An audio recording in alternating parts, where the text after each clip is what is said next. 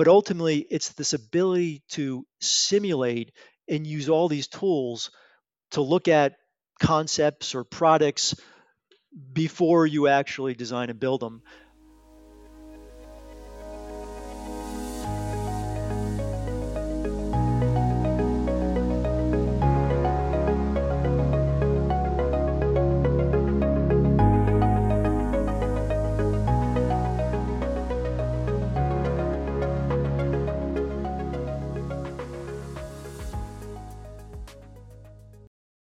On behalf of the members of the Connecticut Academy of Science and Engineering, welcome to this episode of Learning and Living STEM in Connecticut, the podcast of the Connecticut Academy of Science and Engineering.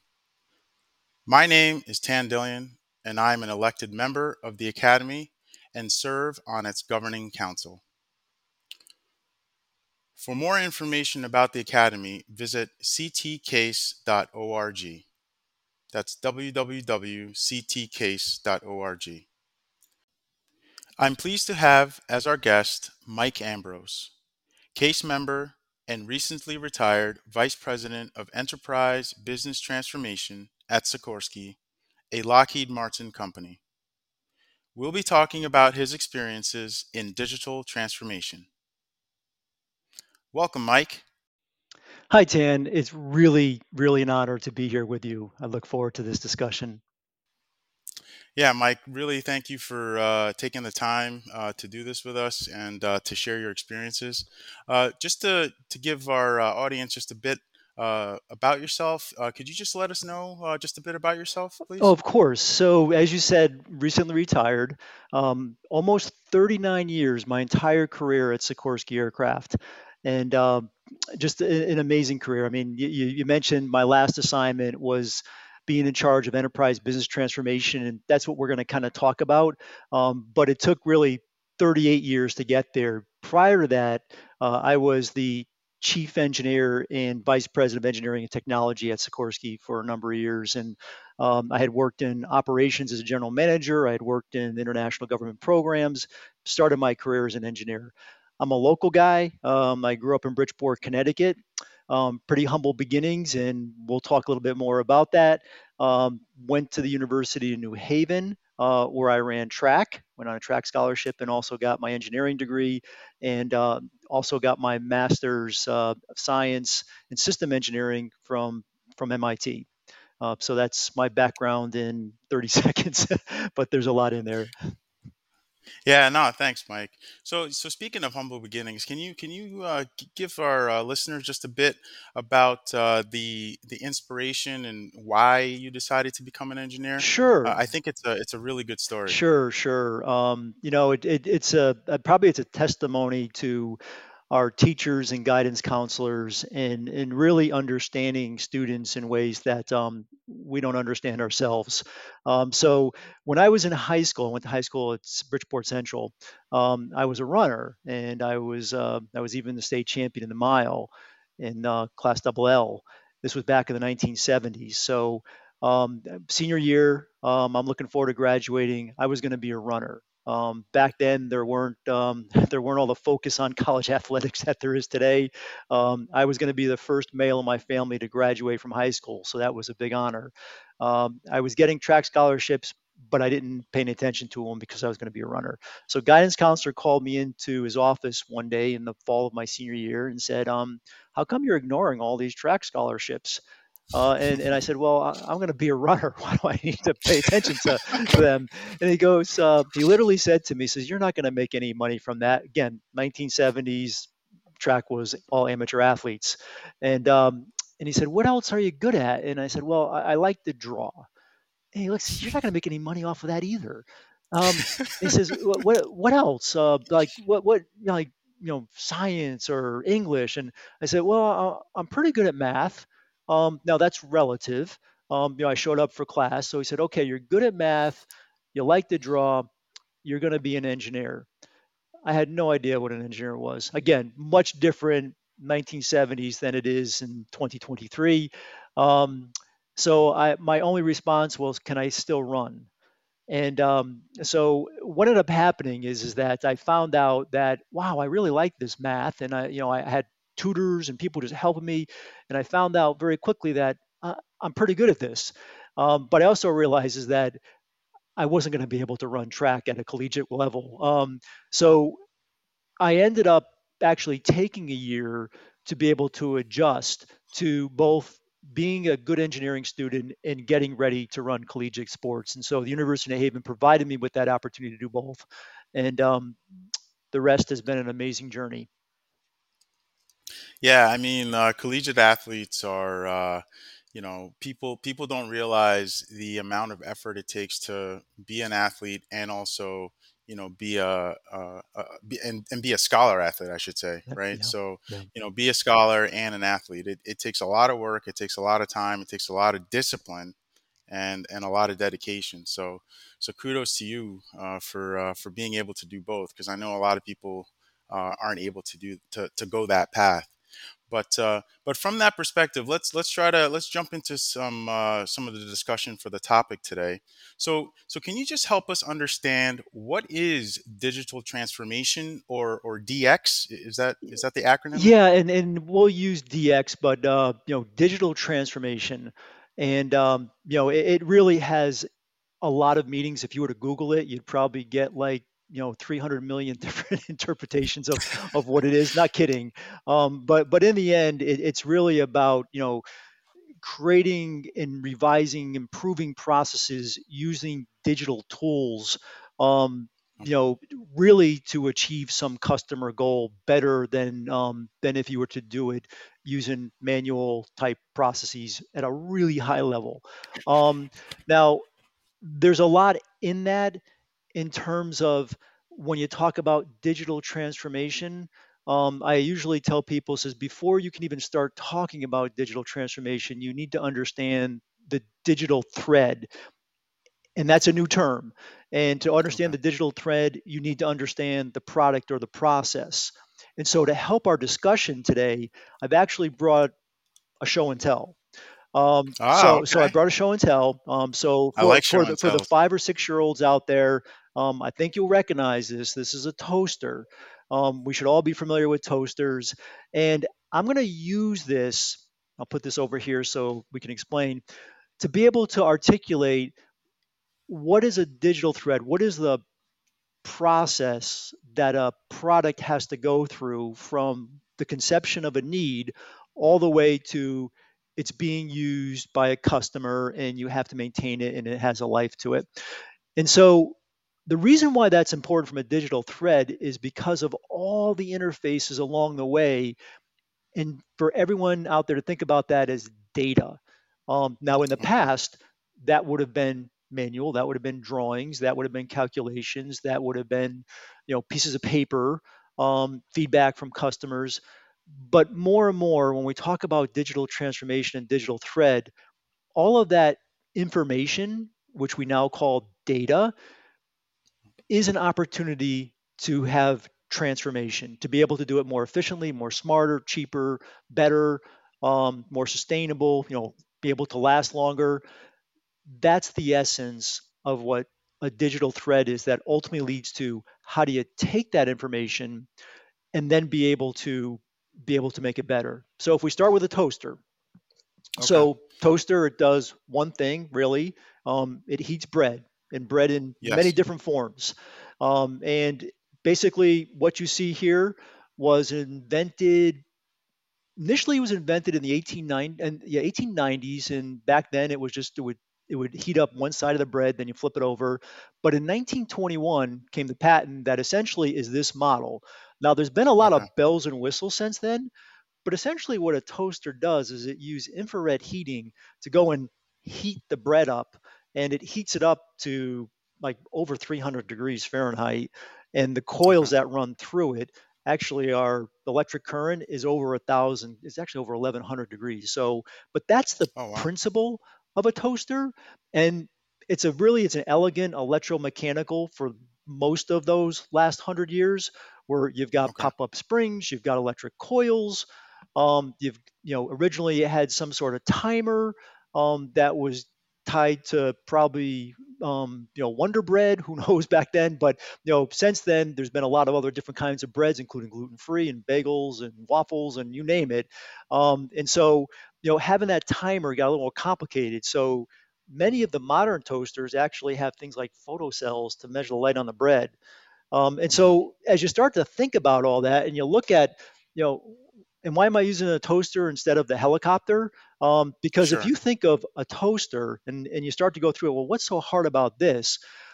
And you Yep. start to talk about the process on what it takes to go from a customer need to requirements to design to build to test to certifying to make sure that it doesn't burn and it meets safety requirements to being able to go and put it out to customers and then ultimately to make sure that you understand the reliability and how long it lasts.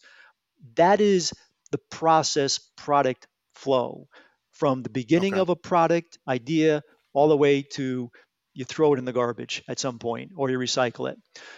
And so as you go through all those, you look at a toaster, it says, well, it doesn't look so complicated. It does one thing. There are Yeah. literally tens of thousands of interfaces. And I just described some of them in terms of the interface between the spring and the toast, and the different kinds of bread and, the buttons and,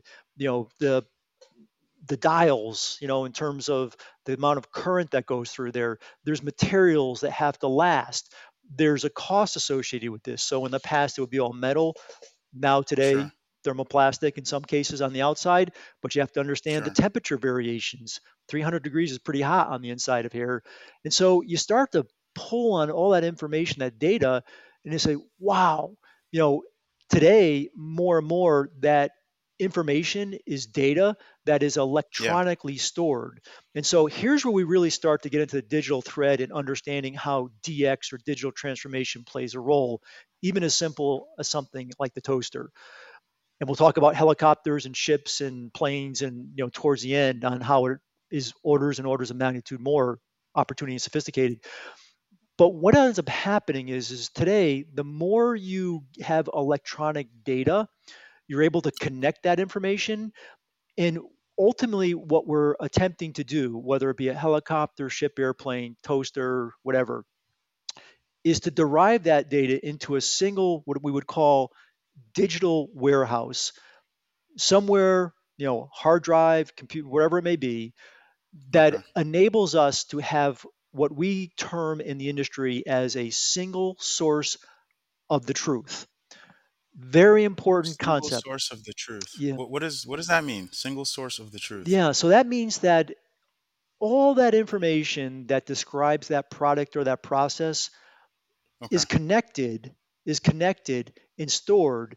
So when you have that single source of truth, whether you're using that information to design, then you could use it to build and test. It allows you to do it concurrent. You do it at the same time.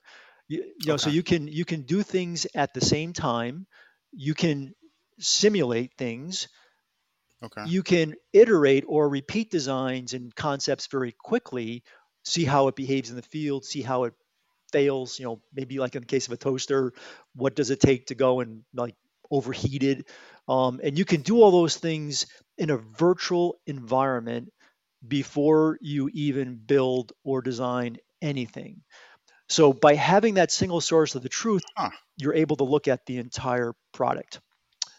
So if the single source of the truth, I understand that concept. So how do you validate that single source of the truth is the truth and maintains that truthfulness? Because I mean, once you're connected, especially in today's age with cyber and everything, uh, you could potentially compromise that. So is that am I Oh, on absolutely. par Oh with my that? gosh, that Oh, that is actually a really, really, and it's one of those foundational things. Is like, how do I believe it? How do I know it's true? And so, what we do in industry, and anyone who does anything with digital thread, digital transformation, has to correlate information to real testing. So ultimately, you need to validate it. You need to prove it. Digital information is interesting, but in the end, it has to be based on some sort of reality. And so ultimately what needs to happen is that you're going to correlate your simulations with actual testing. And so at the beginning, you're not able to really separate yourself entirely from the physical world. Now, what happens over time as you build that database of actual information, you're able to then go and start to extrapolate or interpolate. Actually, you start with interpolating, which means that within the data set that you have, you can try points of the design or points of the manufacturing or points of any particular aspect of that product life cycle, and you'll be able to test it because you can correlate it, compare it to actual test data. What happens over time, and this is like the really exciting part, is now as with the advantage of, or the advancement of things like machine learning and artificial intelligence, you're able to go and start making guesses, educated guesses, or educated analysis on what happens if I now go and extend my design or extend my capabilities beyond what I have actual test data for. Now, eventually, you're going to need to go and validate that, but you can get ahead of the design by making those kind of predictions based on the way you're seeing. And this goes back to maybe high school level type of mathematics in terms of how you're seeing that curve project. And will the design or will the characteristics based on physics, mostly physics, chemistry, biology type things, will it continue to go and project along that curve, or based on our knowledge of physics, biology, chemistry type things, will it deviate? And so that's one of the amazing things of digital tools, where think about all the digital tools that I mentioned. I mentioned things like computer aided design, computer aided manufacturing. We talk about predictive analytics, prescriptive analytics. We talk about machine learning. We talk about artificial intelligence. And now all Additive added to manufacturing help. part of that? Yes, it is. Oh, Yeah. Yeah. In okay. terms of computer aided design and manufacturing. And so you start to put all these together, but ultimately it's this ability to simulate and use all these tools to look at concepts or products before you actually design and build them. There's another Okay. concept that is important, Tan, and that is we call it X before UX. Okay. Okay, and so Can you expound upon that? Because it sounds, I think I have an idea of what it means, but I would prefer if you just kind of elaborated a bit, please. sure, sure, and so when you talk about all these things that are connected, and you talk about the single source of the truth, and you talk about being able to go and do simulations, um, one of the first things that a company or industry will do is as they start to connect the digital thread, as they start to get pieces of this data and show its correlation, is that they realize is that they can start to simulate design, simulate how things are going to be manufactured, made, how they're going to be assembled, how they're going to be tested, how they're going to be supported in the field before they do it. And so X before UX really it means design before you design, build Oh, okay. before you Okay. build, test before you test. And all of that is done in a virtual environment using this single source of data as you build the digital thread. So now is that uh, I guess the X before you X, would that be the same terminology as a digital twin, or is that something completely different? It's on a path to a digital twin. The digital Okay. twin, I kind of look at it as the holy grail of the Got you. digital thread of digital transformation, is because it is something that you're always driving towards. It is an objective, a goal, because Okay. when you have a digital twin, which is a virtual representation of a product or process, Okay. and I always look at it as it could always be better. You're always because you're always getting Sure. new information, you're always correlating data. So there should never ever be an end state to a digital twin. But as you go and connect those pieces of a digital thread, then you're able to go and use that information to do things like X before X.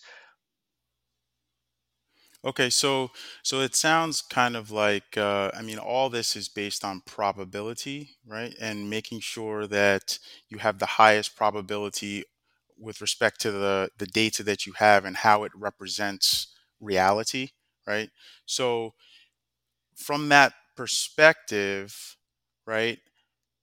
When you say that you always have to continuously keep improving it, it that makes a lot of sense, right? Because it's you're never 100%. Yes, this is it. So you always are adding more information to improve or increase the probability or the percentage of that this is exactly like reality. Because as soon as you as soon as you say it is, guess what? Reality just changed, right? Because Mm. it's reality is always changing.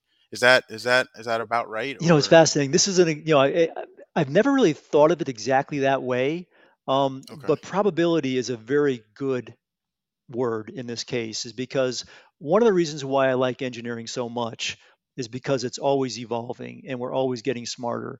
And you talk about probabilities, and I hate to for the business that I just spent 39 years, is that from an FAA perspective, there are probabilities that there's going to be an accident. And yeah, and which is unfortunate. yeah, Yeah, but for the FAA, if you're in a commercial airplane, that probability is really, really small. There's lots yeah, of zeros, and that's why I feel very comfortable getting on commercial aircraft, sure. because Same here. it's a real lot of zeros that go in front of that probability. And Okay, and so the same thing applies as you're building this virtual representation of, whether it be a toaster, whether it be, the world's greatest helicopter. There's a lot of there's a lot of ways to look at it, but engineers should always look at things in terms of probabilities, and recognize is that there's always variables. And this is one of the fascinating concepts about when you talk about digital threads and why digital transformation is such an exciting field, is because there's always new information that's coming, no matter how mature a product can be, and being able to go and build upon that foundation. Because you're always, okay. there's new materials, there's new way of building things, there's new way of analyzing, there's more efficient ways of processing data. And and the interesting aspect about that, and this is something that is definitely worth mentioning, is that I talk about toaster has tens of thousands of interfaces. Well, a helicopter will have millions and tens of millions of interfaces, and any one of those is generating a lot of data. For example, when we do a flight test and we're collecting data, we're collecting terabytes of data on every single flight test. Now, Wow. this is where things like machine learning and artificial intelligence come in, because as we enter more into like this digital transformation, this digital thread, the amount of data and information that we're collecting is, even if you go back 10 years ago, was beyond the capability of us or anyone to be able to actually store and process this data. And this is why, again, why it's just so exciting time in here, because part of the challenge or the opportunity is, well, what's the right data? And I don't need to have all those terabytes of data, but I need to have the right data. And how do I find the right data? Well, that's where things like machine learning and artificial intelligence come in, because they can interrogate that data to be able to understand what makes the most sense.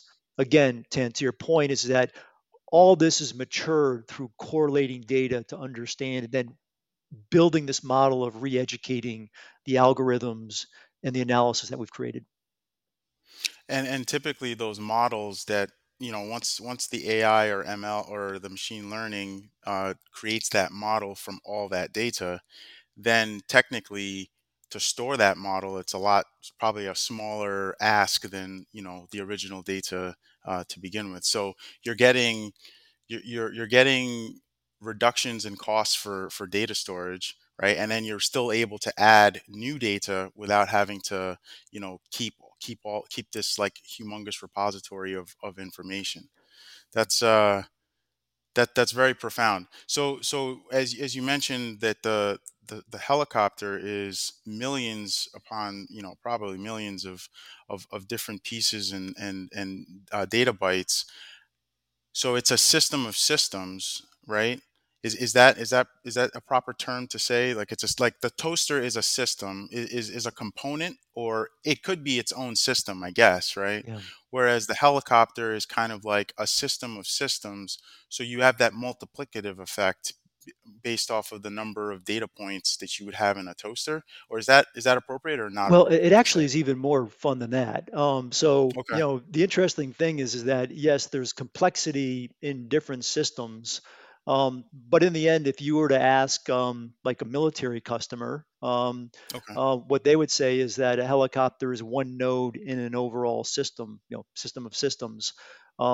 It's Okay. a node similar to what like a tank would be, or a ship, or satellite, radar. All those would be considered parts of a system of systems.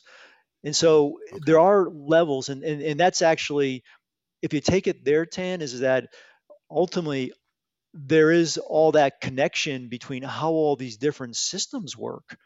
And Gotcha.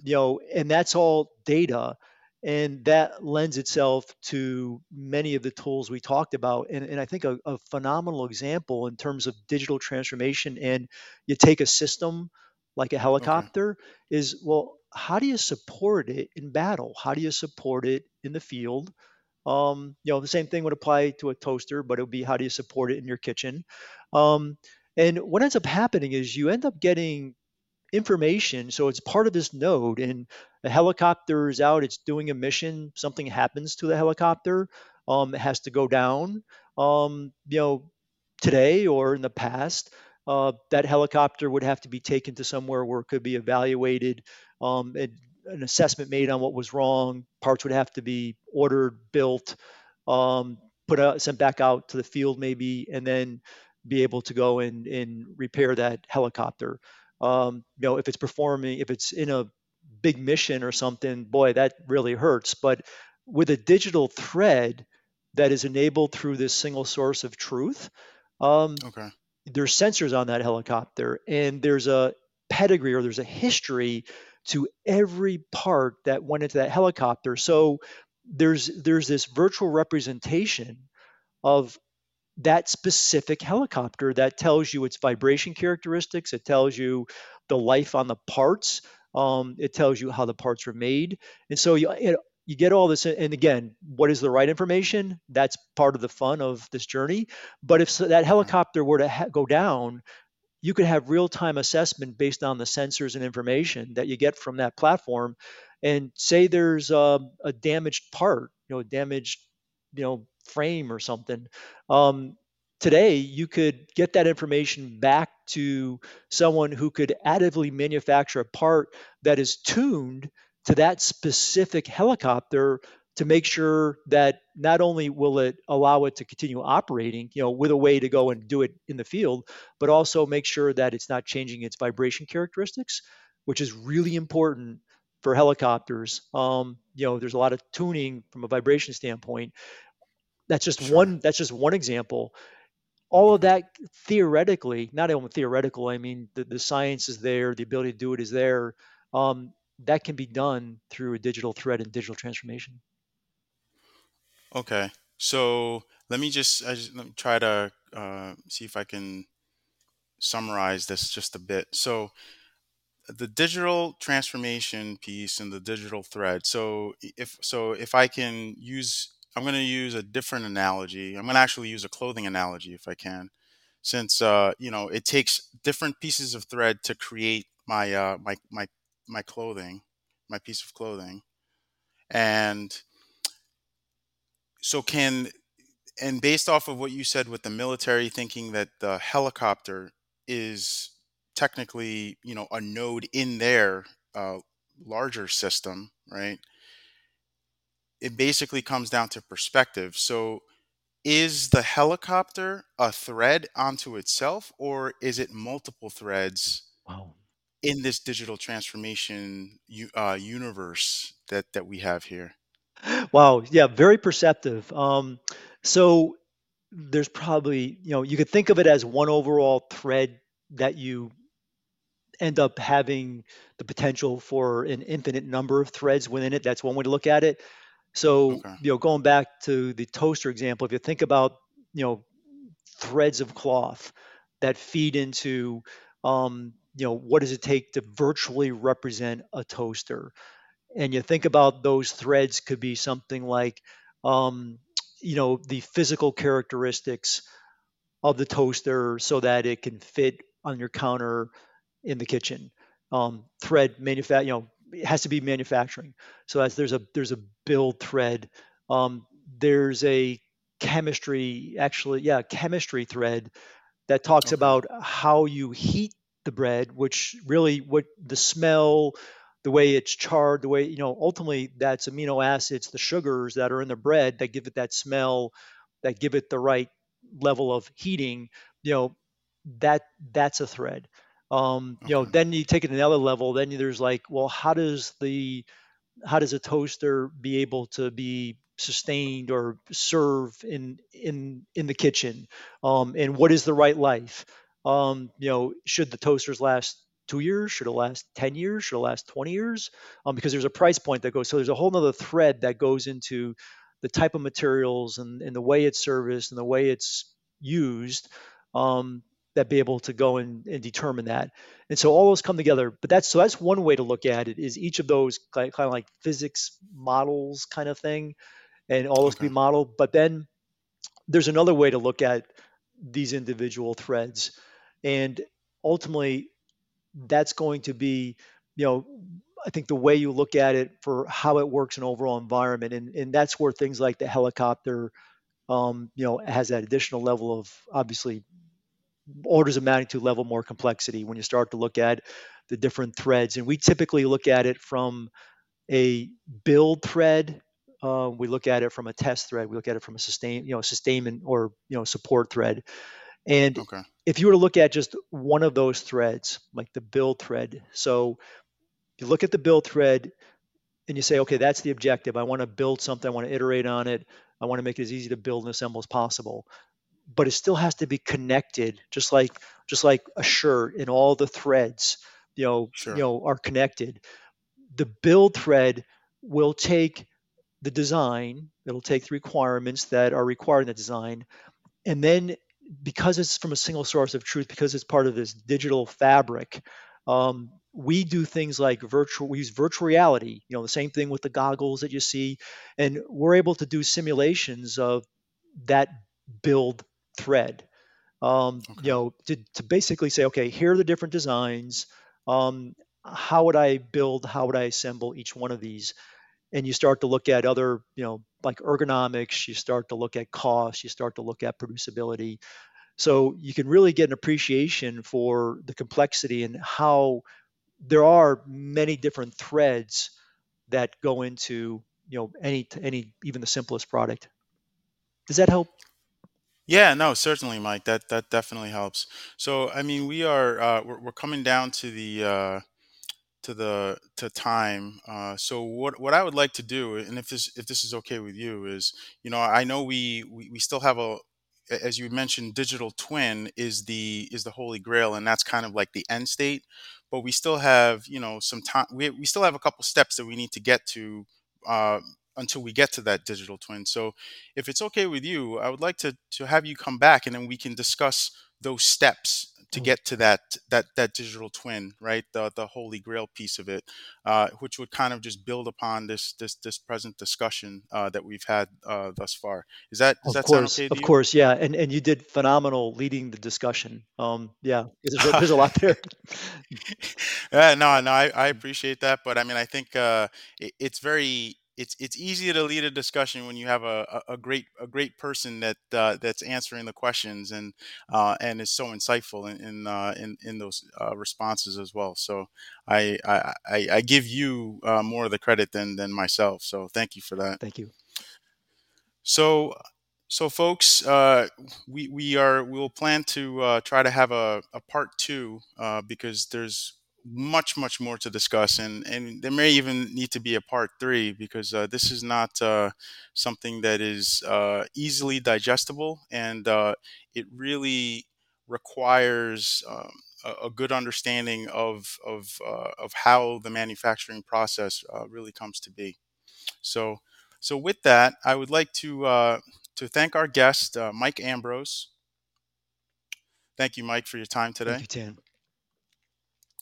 For those living in Connecticut and others tuning in from outside our state, we enjoyed learning about your digital transformation and its use at Sikorsky. I encourage you to subscribe to this podcast on Apple Podcasts, Google Podcasts, Spotify, Amazon Music, or YouTube, and visit the Academy's website at www.ctcase.org.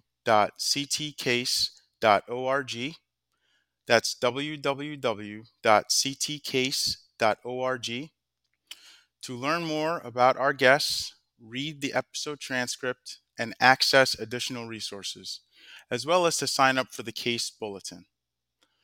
Thank you again, Mike Ambrose, and we look forward to part two of this discussion. Thank you.